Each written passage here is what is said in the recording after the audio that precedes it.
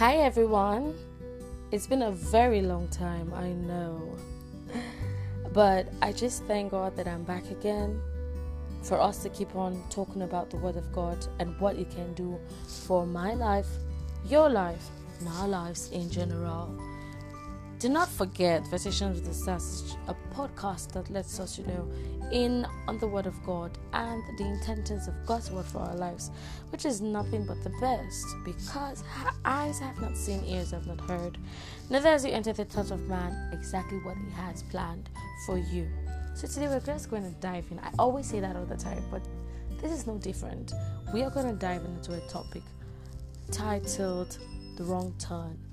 You see, a lot of us, we go through things in life, we meet people, we form relationships, or practically we're just on our own, and our imaginations or our thoughts come up with, things that are not part of what God has planned or what He wants us to do. What is our response to those things? Do we pray immediately and say, "Oh God, forgive me"? Do we go back and try and talk God out of it? Because sometimes that's what we do. We like to talk the Holy Spirit, or we like to talk God out of it by telling it's not that bad, it's not this, it's not just, come on Lord, you understand? So you might want to ask, where am I going with this? I'll tell you. So we all, regardless of how saved you are still in this world, and so the elements can still get to you. The characteristics or the features of this world can still get to you. You can get very angry, keep malice, want things that are obviously against what the Bible says. But it is for you to take the next step of running back to God. It is for you to decide that, okay, I made this mistake, let me ask for forgiveness, or I could justify myself and move on like nothing happened. The wrong turn that we take most times are things that we know are wrong. I'll use myself as an example, obviously. There's something happening right now in my life. Someone is, asking me for something that I know is beyond my principles. I cannot cross the boundaries of my principles or values for that, because I want to save my reputation. And of course, it's not something that is going to just be so serious, but I take it seriously. My mates or other persons may not take it as seriously as I am taking it seriously, but to me, I'm taking it serious. There is a line. I am surrounded and barricaded by so many values and principles that have been instilled in me by my family, friends, loved ones, and even by myself, and I do not find myself crossing that line. So this evening, I was like, maybe I was talking with a friend, and she was like, just pray about it. There's nothing God cannot do. And yet, within me, I had these words like, there's no need to pray about what you know is already wrong. You have to put your feet down. You have to just own up and tell God, you know what, I messed up. I'm thinking about the possibility of breaching my values and principles. What am I going to pray to God for? When He already has told me that this thing I'm doing, or this thing that I might try to contemplate, is bad. There's a favorite teacher of mine. She says, others can, I cannot.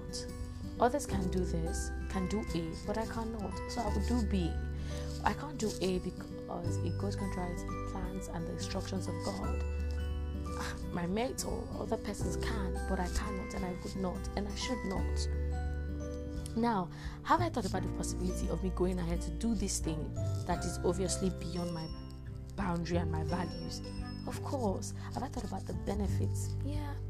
Have I thought about the cons or the consequences? Yeah. And need I mention, I'm just going to be as practical as I can be. Evil things have amazing benefits. I will not lie. Yes, it's short-lived, but the benefit you're going to get from doing something very bad, you get it. It's going to be. It's just that it's going to be sour in your stomach after being sweet on your mouth, and then you're going to have to bear the consequences of the damages that it's going to have on you later on. Of course, I've thought about the benefits, the consequences of the actions, or the decision to carry out this breach of my values or principles. And so I've thought about it, and I'm like, there's no need to pray. What would Jesus do? Okay, if Jesus were to talk to me now, what would he say to me? Is there anything that relates with what I'm going through that's in the Bible? Of course. Am I ready to bear the consequences? Mind you, the consequences might fall even into my generation. Of course, it's true. I've thought about that. And so those have summed up my resolve not to breach my principles or value or pay heed to this invitation by this person to take on the wrong turn. The major lesson for this podcast that I'm bringing this evening is this: we all know what is wrong. It is very few things that we are oblivious of or ignorant of that, oh, they are bad. Majority of the steps or the decisions that you want to take, you and I know that they are wrong, but we want some kind of divine manifestation or orchestration to come and tell you that, oh no, you can go ahead. No, the Bible never goes back on its word. The Bible updates itself every day without it being rewritten. So what you need to do is this: if there's any wrong turn in your life, if there's an invitation, if Potiphar's wife is calling on you, beckoning on you being the Joseph right now, for you to take a wrong turn, a wrong decision, to react in a certain way, and you know that thing is wrong, please, there's no need praying about it. Please, I don't know, there's no need. You know it's wrong. What you should do is resolve in your heart, based on the word of God that has started forming or taking shape in your heart, not to conform to the values or the principles of this world. There's no, if you want to pray, it's your choice, but I just don't feel. I feel we need to pray about things that we're confused about, not things that you already know that I know is wrong. I know it's really wrong. I shouldn't do this. I shouldn't react this way. I shouldn't take this turn. You understand me? So that is it. Let us call a spade and not a shovel, to make things really easier and clear for you. So you out there, you're about to take a very terrible decision.